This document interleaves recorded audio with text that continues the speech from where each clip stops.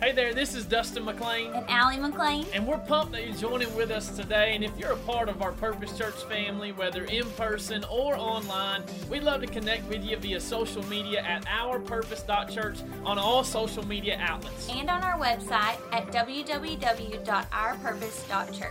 We can get you plugged into a group, other giving options, and an opportunity to connect with the Purpose family all across Western Kentucky. And we hope today's message encourages you and inspires you. And so let's jump into the message. And I mentioned it during announcements, but Pastor Dustin and Allie and their family, they're on a much-needed vacation this week because, listen, I know you see what happens on Sundays, but throughout the week, literally all day long, they are working so hard to just lead our church and serve our church, and so they're taking a much-needed vacation today, but and does anybody love Pastor Dustin and Allie and are grateful for how well they lead us here at Purpose Church? Well, amen. And listen, I'm excited. First experience was so great. And I'm excited to have some people who lead our church in different capacities and who have poured into our church in so many different ways. Just come and encourage you this morning and share just some marks of their life, of their past, of places where they're at, and just encourage you and remind you that you're not who God says you are, but you are who God says you are. You're not who the world claims you to be. But listen, we're in the middle of this Mark series, right? Anybody loving the Mark series that we're in? Yeah. Based on your singing of that song, you really are loving it. So even if your woos don't count for it. But listen, when we first kind of planned to be in this series, we didn't really plan to talk about Peter this whole time, right? We had planned to talk about numerous different just biblical figures and how they were marked. But as we've gone on, the Holy Spirit has made it very clear and very evident to just Pastor Dustin that Peter is who this series is going to be about. And so, the first week of the series, we were in Luke chapter 5, and Pastor Dustin talked about Peter and Jesus' first interaction, and just how Jesus called Peter to obey and to trust him, and kind of what that looked like. And then the next week, we had one of our overseers, Chris Dew, come in, and when we first talked to him, the plan was not for him to speak about Peter. And then he showed up, and he was talking about Peter. And we're like, all right, cool. Like, we get it, Holy Spirit. This is what we're doing. And he gave us a great message from Mark chapter 8, just about Peter and the disciples and the conversation that they have and the understanding, the question they had to wrestle with of who is Jesus? Who is Jesus to them? And we all have to ask ourselves the same question. Who is Jesus to us? And then last week, Pastor Dustin went back to Luke chapter 22, where Jesus was going to be crucified, and Peter denies Jesus. And, anybody ever made a mistake in their life? Anybody? Like, all of us. Great, thank you.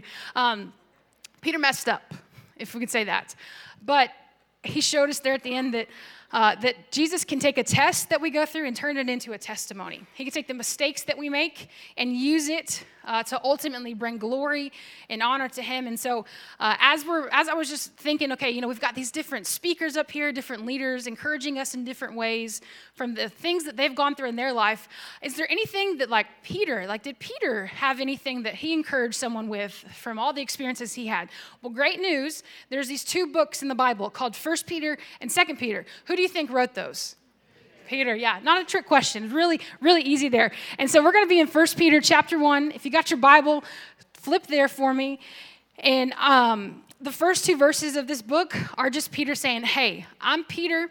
I'm a follower of Jesus. I'm writing this letter to you. These churches who are going through just some persecution. They're going through some hard times, some difficulties. And he's just encouraging them and telling them, hey, listen, don't give up, continue leaning in. And so we're going to pick it up in verse 3. If you got your Bible, grab it. If not, it'll be on the screen behind me. And says, all praise to God, the Father of our Lord Jesus Christ. It's by his great mercy that we've been born again, because God raised Jesus Christ from the dead. Now we live with great expectation. Somebody say great expectation. And we have a priceless inheritance, an inheritance that is kept in heaven for you, pure and undefiled, beyond the reach of change and decay. And through your faith, God is protecting you by his power until you receive the salvation which is ready to be revealed on the last day for all to see. And so what Peter Peter's reminding them of, hey, listen, the things that are going on in the world around you, the things that are happening to you, it's not just about what happens in the world around you. It's not just what happens here on earth, because we have an inheritance. And so because we're marked, we have an inheritance. And so that's what he's telling them. And that's what I want to kind of encourage all of you with this morning. It's not about what happens to us here on earth, but it's about how God is ultimately working things together for our good and for our glory, and ultimately, to give us, to prepare us for what's coming.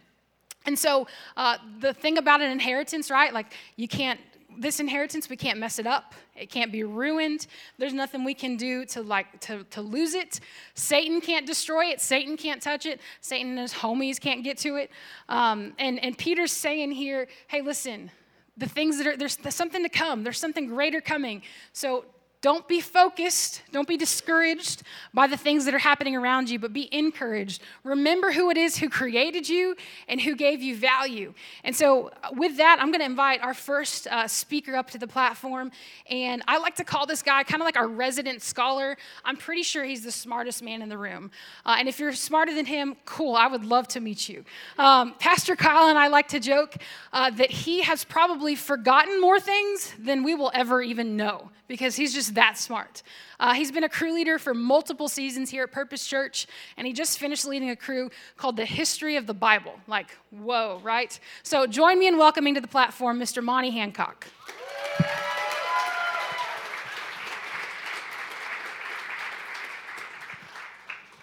Good morning, everyone. It's a pleasure to meet you again, see you this morning. Let me take my credibility off here.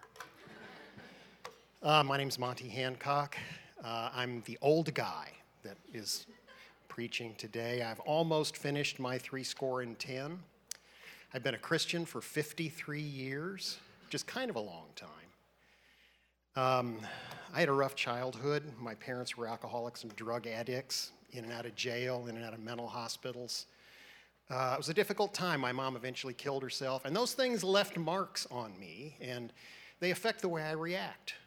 And so when you see me act in a certain way, it might be coming from a place that you're not aware of. But how many of you have those same kinds of marks? Raise your hand. Anything happened to you in your life that left a dent or a nick or a chip? Do you have any scratches on you somewhere? And they affect you. They affect the way you react. The difficulty comes when people label us because they see those scratches and those marks and those dents, and they said, you were the one that was XYZ, and you've got that label on you, and it's hard to get out from under those things. The real danger is that we will begin to see ourselves in terms of that label. You know, a label doesn't make you something. A label is a description that someone has come up with and attached to you. It might not be who or what you are at all. Don't adopt those labels. Those are not the marks that are the most important, right? They're not the most important marks. I'm not saying they're irrelevant and don't matter. They affect us, but they're not the most important marks. I have a quarter here. This quarter is 75% nickel and 25% copper. And if you melt one of these things down, its scrap value is 5.6 cents. So you give me all these quarters, I'll pay you gladly 6 cents a piece for them. But no matter how many nicks or dents or scratches this coin might have on it, it's still worth 25 cents in the marketplace. And it's not because of the year that's on it. That's not the mark that matters the most. It's not because of the picture that's on it. That's not the mark that matters the most. This coin has the value which is assigned to it by its creator. And if you look at the back, you'll see it says, United States of America. That's where this coin gets its value. The creator assigns it that value. Every time you look at a coin now, you need to think about that. Think about that title that's on there, because that's like us. We have labels too. We have labels that we put on each other, that we put on ourselves. The marks that matter the most are the ones that are put on you by your creator. And those are the ones you need to live in and walk in. that is your calling, to live and walk under that mark. Now, there are other kinds of marks that we have on us. We're human beings, for example. God creates us, and he puts his thumbprint on every person that he creates. That's what makes you a person, God's thumbprint. You're created in the image of God. You're an image bearer. That's why murder is wrong. Did you ever think about that? And that's why the penalty for taking a life is to give a life, because there is no finite charge or fine that you can pay to compensate for intentionally destroying an image of God, an image bearer. But that's not all that we are. That's not the only image that we have. We have another image too. For those of us who are believers in the Lord Jesus Christ, if you think back to the prodigal son, what happened was he left behind his identity and his heritage. He took with him that portion of his wealth that was portable, and he went off and he wasted it. And then he came to himself and he said, I've given up the mark that mattered the most for these things that don't matter at all. And so he went back home. And he said, Father, make me like one of your servants. But the father did three things. He gave him shoes, which guide his path and keep him in the way. He covered him with a robe. We're covered with the robe of the righteousness of Christ, which covers all of our sins. This makes us qualified to be in God's house. But more than that, what was the third thing he got? A ring. What does the ring symbolize? This is not just somebody who can be in the house. This is a son of the Father and an heir. And that's what we are. And that's what we need to walk in and to be that. That's what God has called us to be. And if there's any doubt, you have said these very things yourself. Think about the songs that we sang today. I wrote some of the words down. I'm a child of God. Not just a creation of God. I'm not just an angel. I'm an adopted son. Some of you are adopted sons and adopted daughters. And that qualifies you to live in the Father's house. Right? There are many mansions there. There's a place for me. What else? Do we believe what God says about us? I'll take you at your word. You sang that this morning. I'll take you at your word. And what is his word to us? We sang that too. I am who you say I am.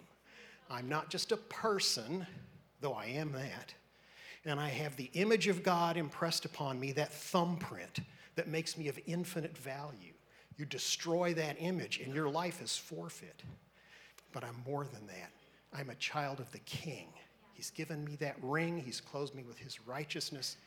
And he calls me into his house as a son to live with him forever.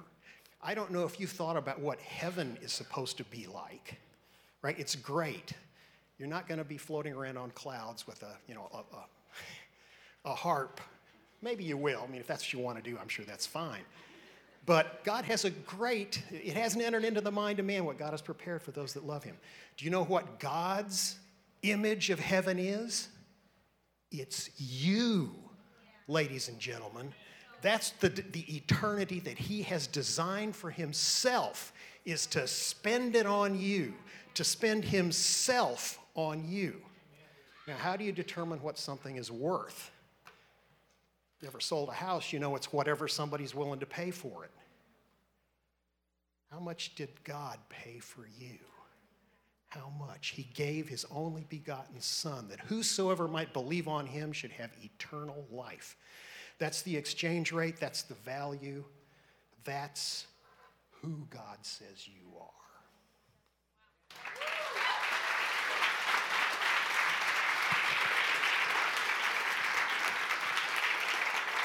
Thank you, Mr. Monty, just for that reminder that we don't get to decide who we are. With people around us don't get to decide who we are, but only God can put the value on who we are and what we have and what he can do with us.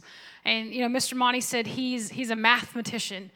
And anybody know that God's math and man's math, Not the same thing, right? 1 + 1 in man's math, what does that equal?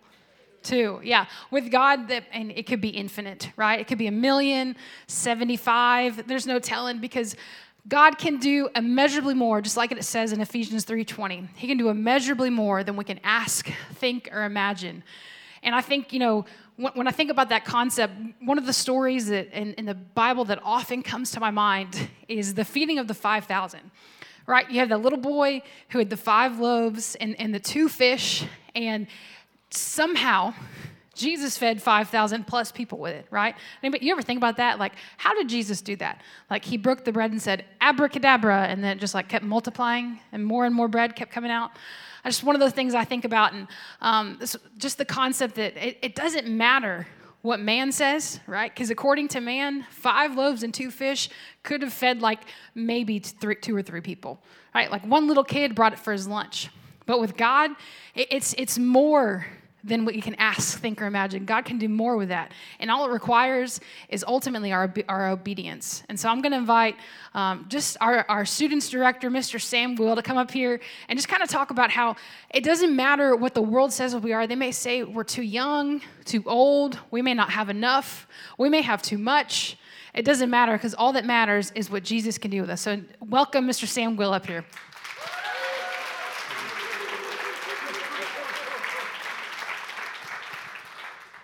Thank you, AB, for introducing me.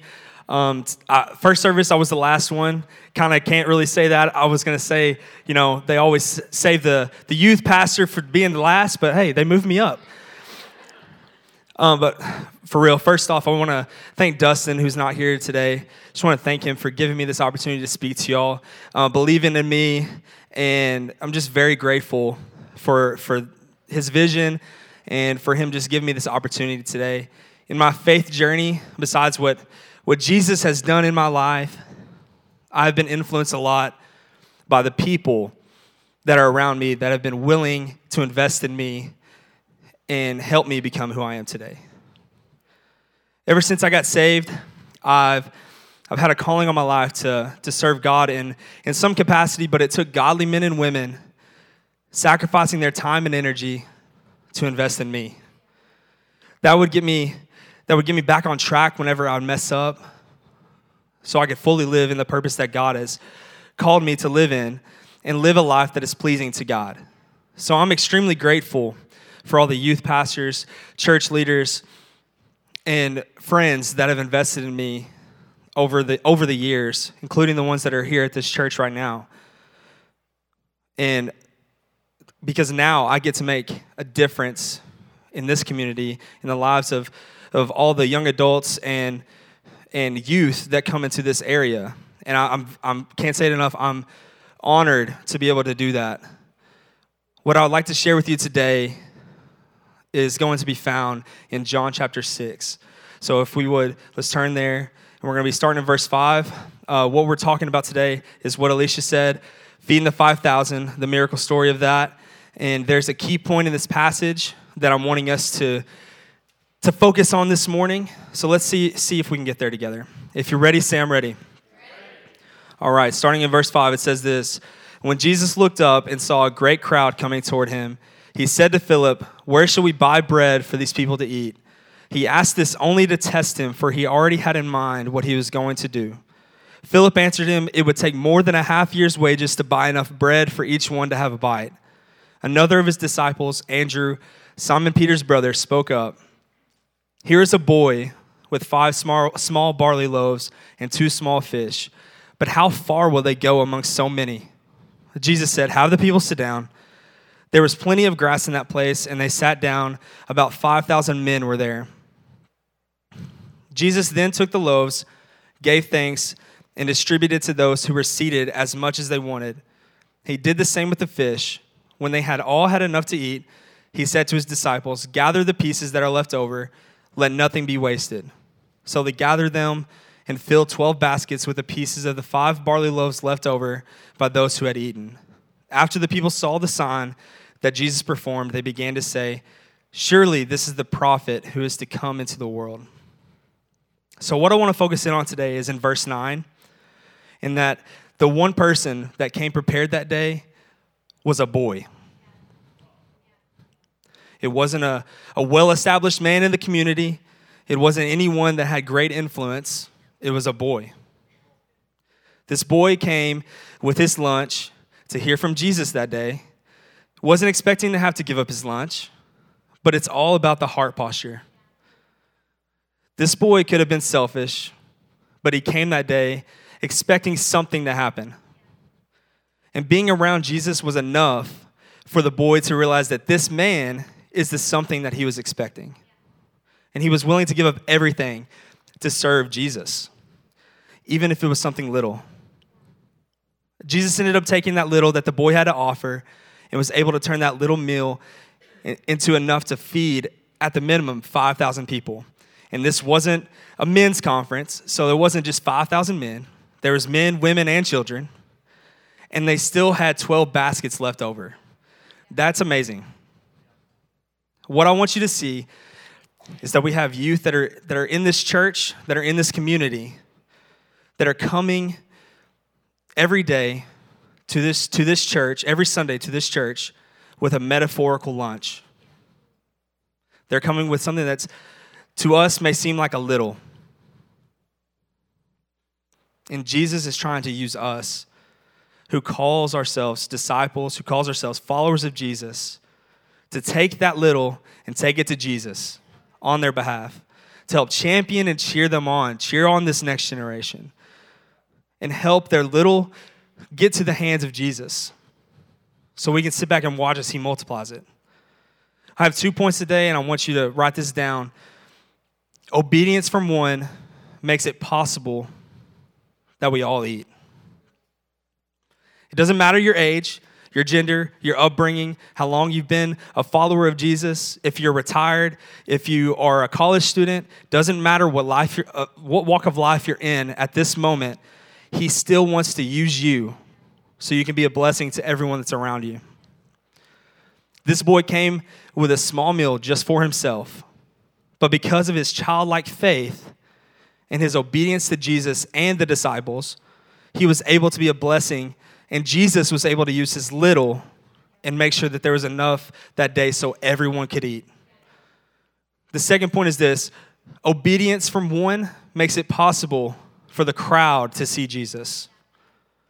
I think this is an underrated part of the story that we probably most of the time look over. Yes, it's amazing that Jesus was able to do this miracle, take what little the boy had, turn it into 5,000.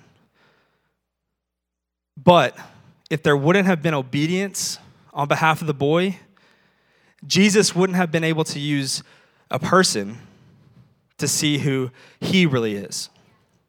It says in verse 14, after the people saw the sign that Jesus performed, they began to say, surely this is the prophet who is to come into the world.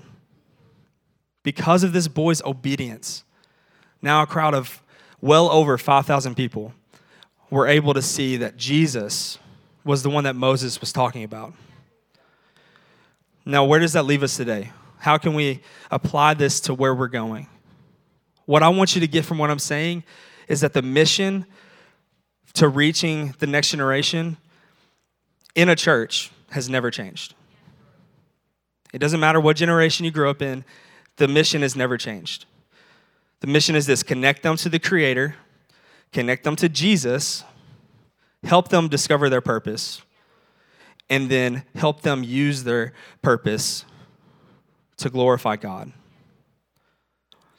What we can do as the body of Christ for the next generation is so simple. We can serve them, we can be an example to them, and we can give to them.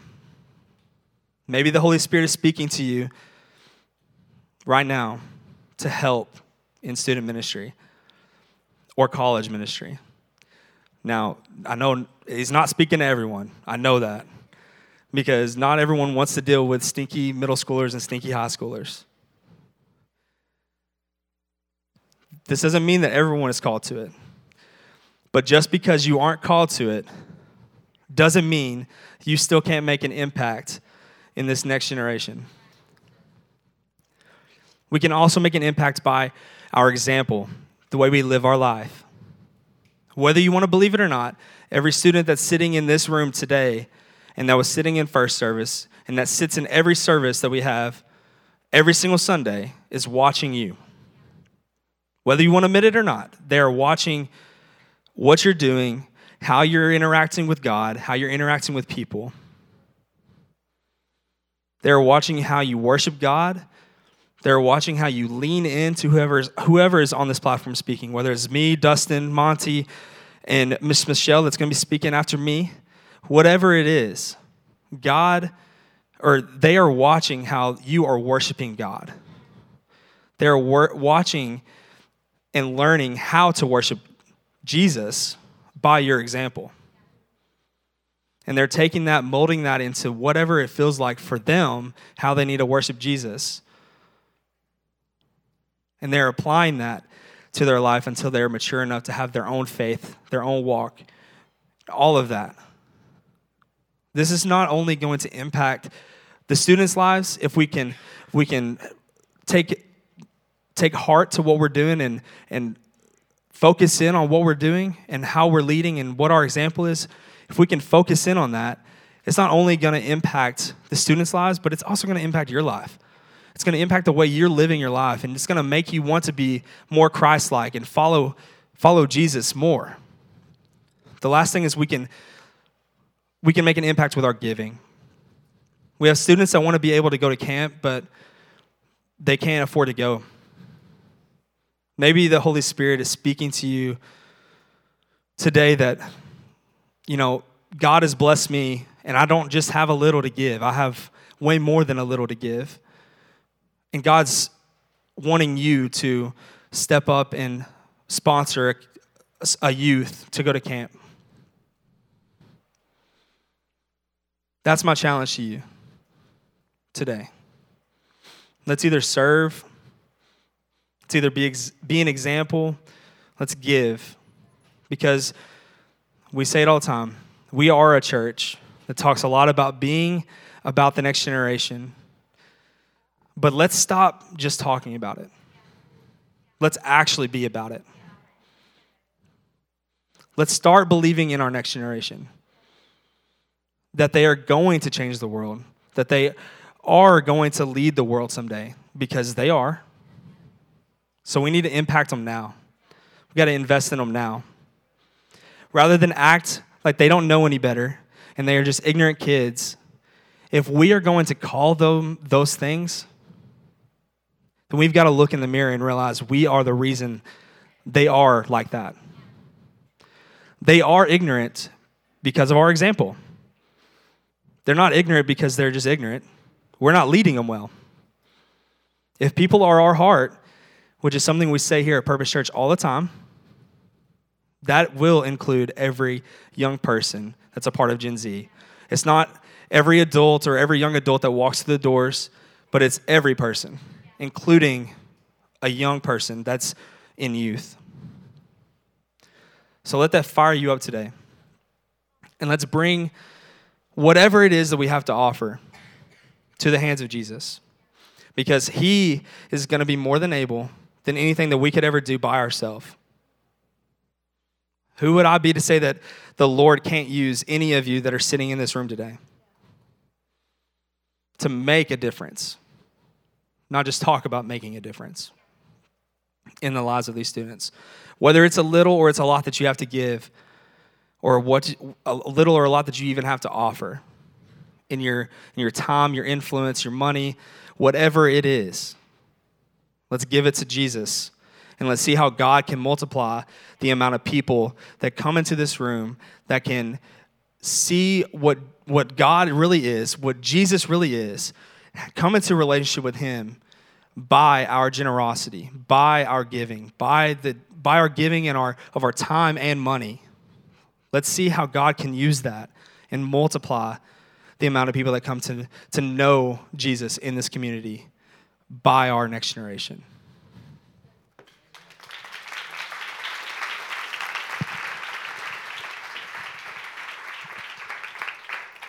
Thank you, Sam, just for that reminder that we can't count out people around us, and we can't count out ourselves, based on what the world says. And Sam, thank you and the entire youth team just for leading our youth so well, because they're going through a series right now on mental health, if I'm not mistaken, right? And just the conversations that they're having, and it's a hard topic, hard things to talk about. I mean, it's hard for us adults to talk about it, right? Like, imagine how hard it is for youth to talk about, and just your obedience and trust in Jesus and what he's called you to do, and just trusting him with what's going to happen. And that's kind of the next point I want you to write down. Because we're marked, our job is obedience, God's job is the outcome.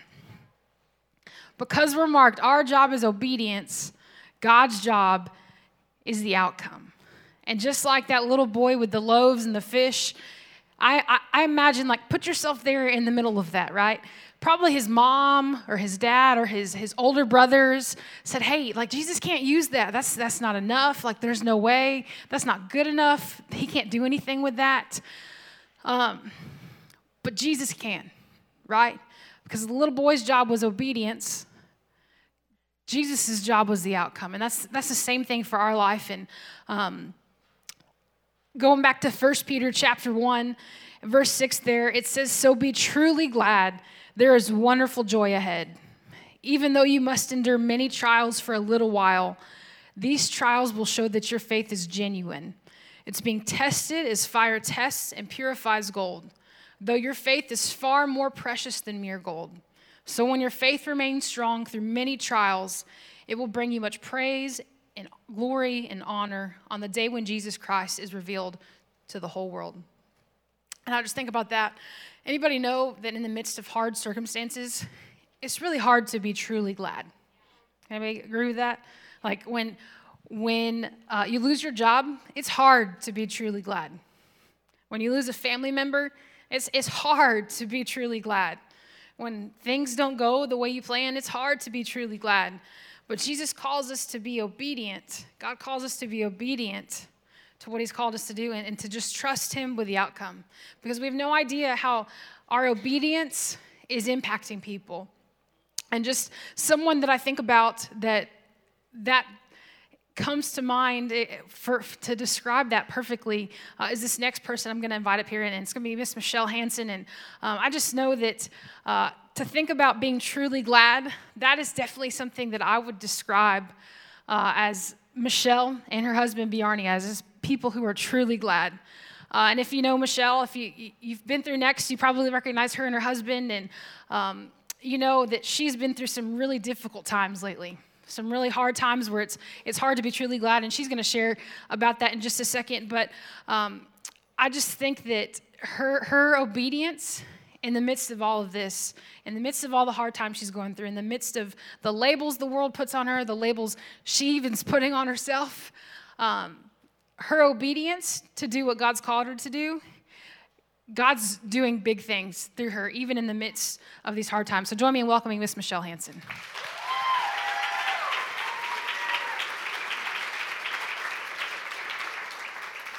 Thank you.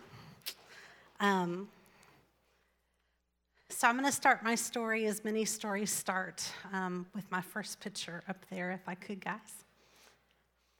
When I met a boy, I was one of those young adult people, went to a YMCA camp to be a counselor for a summer, and my life changed. And so I think here in a second you're going to get to see the first picture that we took as a couple. There it is. We were a little younger then. That was back in 1992. And we actually had met at camp and became very, very good friends. He dated all of my friends. And so that's a big story. If you ever want to hear it, I'd be glad to tell you. But eventually he got around to asking me out. And I said yes after a week of making him wait. And that was it. We were smitten. And thankfully, the Lord allowed our friendship to grow even more and our love to grow. And a couple years later, we were married. And a few years after that, we had a son, Isaac. And we had both been Christians for most of our life, even at that point. But you know, when you get to a new point in life, now married, adults, and even parents, you know, you begin to look at things a little differently. And we really began to ask, what in the world is God's purpose for us? And so we began to look at like, okay, Bjarni was a student at the time. Is it to be a student, you know, in this particular field? Or I was a social worker. Is my purpose to be a social worker and really focusing on that? We were parents, you know, so our purpose is to be a parent. Or maybe it's husband and wife, and those were the titles that we looked to give us purpose. But titles change and circumstances change. And so we wanted to find out a little bit more. And through some great mentoring and looking at scripture and praying through things, we came to this verse. And guys, if you'll throw it up there, that'd be great. It's Matthew 28:18 through 20. And says, "And Jesus came and said to them, 'All authority in heaven and on earth has been given to me. Go therefore and make disciples of all nations, baptizing them in the name of the Father and the Son of the Holy Spirit, teaching them to observe all that I have commanded you. And behold, I am with you always to the end of the age.'" And so we took that to mean this. In everything that we did, we were supposed to be able to show people and tell people about Jesus. That was what God commanded us to do. That was the purpose that he set before us. And so that was what we began to try to do, was just to live every day in that way.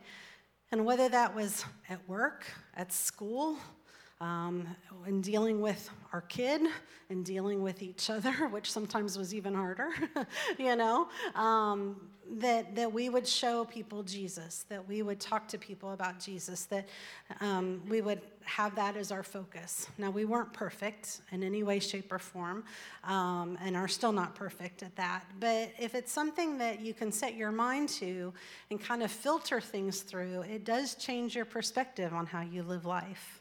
And so we began to do that in a daily way.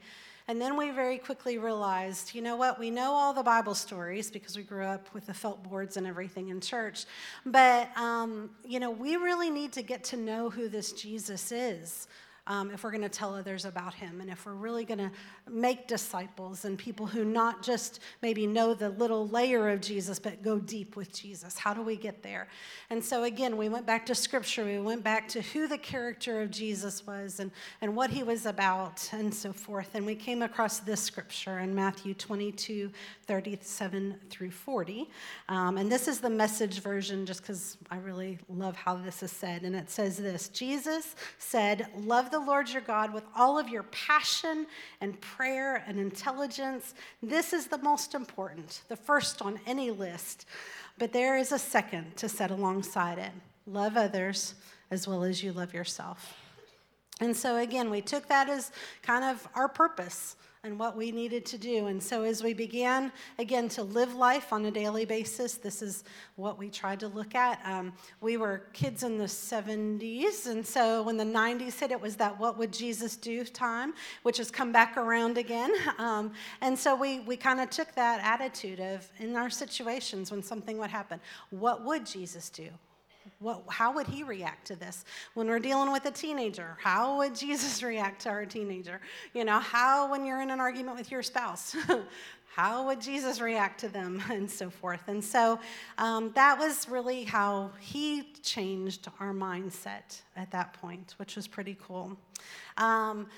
In 2018, we had the opportunity to hear about Purpose Church and what was coming with that. And so, guys, if you'll throw up number 2 picture, please, for me, that would be great. And we had the joy, finally, of really getting to serve together. We had served in church in lots of different ways, whether it be with kids or youth or different things, but typically it was separate. We weren't always together on it.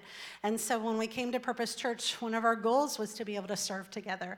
And we did that from the load-in team at 5:15 a.m. in the morning to the next class, prayer team, baptism team, some things like that. And it was so great to not only have a front row seat to what God was doing in other people's lives, but to see how God was using Bjarni and for Bjarni to see how God was using me and to be able to pray for each other through that and encourage each other through that. It was such a gift, and we had a lot of fun with that.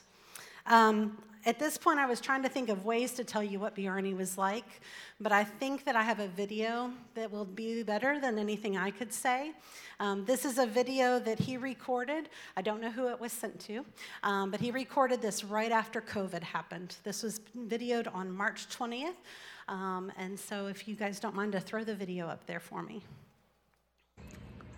Hey guys, it's Bjarni. Just want to encourage you today and know that God loves you and so do we. Keep our heart and faith as our reaction. It says, "For I know what plans I have for you, declares the Lord." And that means that he hears us when we seek him and we call upon his name. Know that God's in control, and today didn't catch God off guard. We love you and we seek you and find you in all things, God. So we just pray that for you today, and we hope you have an awesome day. Love you. Hey guys. Thank you. That was his attitude in life. I appreciated that most of the time. There were a few times when you're trying to argue with somebody that reacts that way. It's not very cool. Like, I wanted to be upset, and he's like, "Have you prayed about it?" And I was like, "No." I tease that Bjarni, I often referred to him as my compass. Because, yes, I was seeking the Lord, but often it was Bjarni who would nudge me that way, make sure that I was going the right direction. He was good at that. If you'll throw up picture 3 for me. I chose this picture to share with you. This was taken at our son's wedding because when I look at this picture, I hope that what I see and what I hope you see is that I was madly in love with my husband, and he was madly in love with me. We had worked hard on our marriage. We had worked hard on our friendship, and we were finally at a place. Our kid was getting married. You know, we were good places with careers. We were in a church that we were serving together. We were very honestly having a lot of fun in life, a lot of fun. The video that I shared with you, he recorded when COVID started in March. We did not find that video until after he had passed away in December of 2021. He had a blood clot that went to his heart, and he instantly went from here on earth to the arms of Jesus. And I'm quite sure, for those of you who knew Bjarni, I can tell you that he probably gave Jesus one heck of a bear hug when he got there. But I didn't know what to do. There are days that I still don't know quite what to do. I had spent 30 years seeking Jesus beside the man of my dreams. And I didn't quite know what I was supposed to do next. I didn't know what my purpose was. And so I began to think about what the world had marked me as. I was now a widow at 49. I was someone who maybe was financially unstable at a first time in my life. I was someone who was maybe marked as sad a lot of the time. I was someone who was marked as, and even if this is what I said to myself, not worthy, not beautiful, not capable, all of those things. What was I good for now? But what I realized is this, is that even as I question God, because he can handle all my questions, he didn't go, "Whoa, that's a little tense." No, he leaned in to me. On the days that I didn't feel like getting out of bed, he leaned in and encouraged my heart. On the days that I didn't think I could go to work, on the days that I didn't think I could be a mom, on the days that I didn't think I could be a daughter, on the days that I didn't think I could be a sister, on the days that I didn't think I could be a friend or the next leader here at church, or even come through the doors and worship, he leaned in.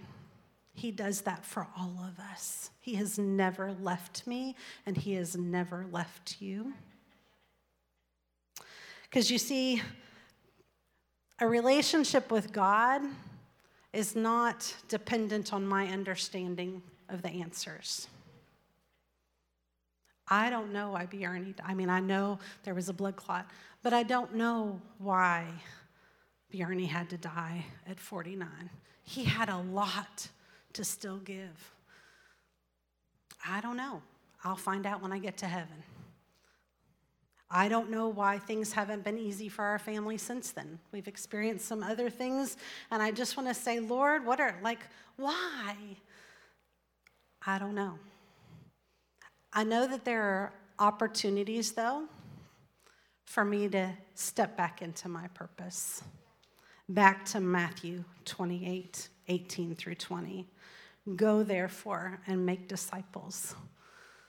Now, I probably am not quite as vocal as I used to be. But I know that when opportunities come, like today, even in the uncomfortableness of it, because this is not so comfortable, that I'm supposed to lean in. God has taught me that really what he wants from me is my yes. I have a sign at my house now that says just that, yes, Lord.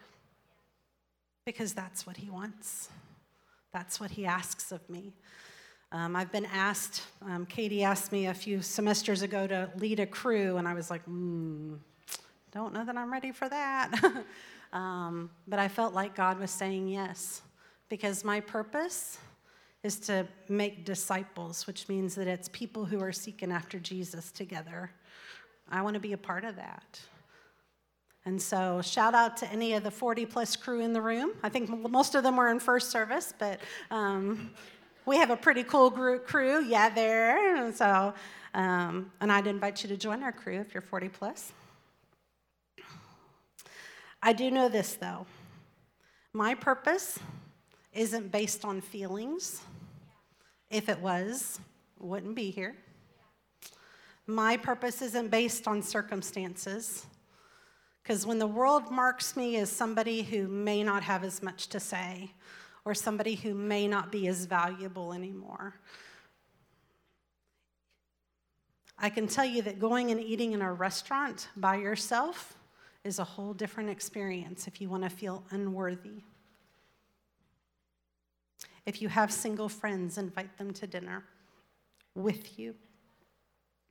Circumstances don't determine my purpose. Ability doesn't determine my purpose. It doesn't. It's not an excuse that I can give God to say, nope, can't do that. It's uncomfortable, but all he wants is my yes. And he will continue to lean in my life and in your life. I have no doubt of that. God led me during this time to a great scripture in the very popular book of Zephaniah in the Old Testament. But it's a scripture that I have read. Have it on my mirror. I read it every morning as a reminder. And it says this: "For the Lord your God is living among you." Thankful for the Holy Spirit who speaks to my heart, speaks to my mind, reminds me that I'm his. He is a mighty Savior. I don't have to worry about that. He's taken care of it. My sin, it's done. God saved me. He's given me the grace. He will take delight in you with gladness. I don't know what you're going through. I pray that it isn't the loss of a spouse, because that's really hard. But I'm sure that you're going through or have gone through something that can be hard also. And I want you to know that he delights in you with gladness. With his love, he calms all of your fears. Because you see, here's what I know. I can be afraid of tomorrow. I can easily be afraid of tomorrow because sometimes I don't know what tomorrow holds or if I'm going to cry. I want you to know this is the first time I've had mascara on in forever because usually I cry a lot. And so I don't know what tomorrow's going to hold. But I do, as the old song says, I do know who holds tomorrow. I do. and he will rejoice over you with a joyful song. I love that I have a Savior who sings over me, who delights in me, who speaks to my heart, who leans in, and all he wants back from me is yes, Lord. So I challenge you, in whatever circumstances you're walking through, whatever's happening, can you give him your yes, Lord?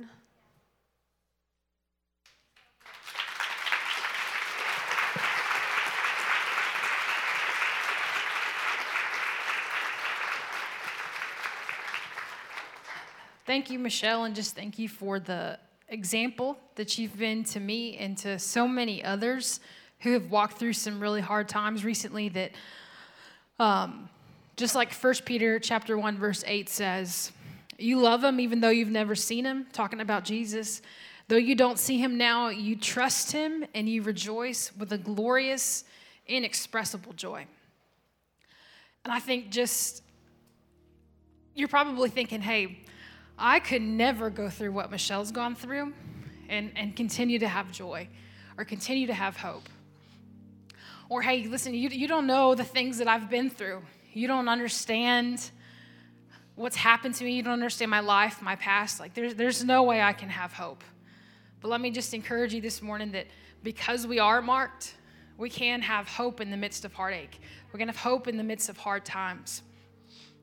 And just as we're going through this morning, I just want you to kind of pick up on two main themes. Number one, that it's not about what happens on this earth. It's not about the things that happen to you or that have happened to you or are going to happen to you or people say that you are or label you as, but it's about that heavenly inheritance that we have, right? It's about the Creator who created us and who he says we are. And it's also about just being obedient to him and what he's called us to. And only you know what it is he's calling you to do. Only you know the thing that is in the forefront of your mind that you just can't get to go away, that just keeps popping up, that he's telling you to be obedient in, whatever it is that may be. I just challenge you this morning to surrender to him. Give him, just like Michelle said, give him your yes. Yes, Lord, whatever it is, I'm going after you. Yes, Lord, take my 5 loaves and 2 fish. Yes, Lord, whatever you want, it's all for you. And maybe you're in this room and you've never said yes to a relationship with Jesus. And so we're talking about this heavenly inheritance, and you don't understand that because you don't have that. You've never made that decision to begin a relationship with Jesus. Well, I just want to give us that opportunity right now. So if everybody in this room could bow our heads and close our eyes. And if that's you, I just want to challenge you to just understand this, that when God created the world, he had this perfect design for us to glorify him forever. And Adam and Eve in the Garden of Eden, they didn't obey Jesus. They didn't give him their full yes. And because of that, sin entered into the world. And because of sin, we're separated from Jesus. And the Bible says, for all have sinned and fall short of the glory of God. So everybody in this room, everybody on the earth, we've all sinned. But the Bible also says that God showed his love for us, and that while we were still sinners, he sent his son Jesus to die for us. And just like it says in 1 Peter chapter 1, verse 3 that we read, that Jesus didn't stay dead. He died for our sins, but he didn't stay dead. He rose again 3 days later. And because of that, we have hope, we have joy, we have something to look forward to. And so I just want to challenge you, if that's you, if you've never made that decision to say yes to a relationship with Jesus, I just want to give you that opportunity right now. And so I'm going to pray a prayer. If you just repeat it silently or out loud or whisper it, whatever it may be in your head. And listen, it's not the words that save you, it's the desire in your heart to begin a relationship with Jesus. So just pray after me. Dear Jesus, thank you for dying for me. Thank you for making me and creating me. Please forgive me of my sins and come into my heart right now. I want to make you Lord of my life and live for you from this day forward. In Jesus' name. Thank you so much again for listening. To hear more messages like this one, make sure to subscribe and consider rating it and even sharing it with your friends. It helps out so much. For more content and information, head over to ourpurpose.church. We love you guys and hope you have a great week on purpose.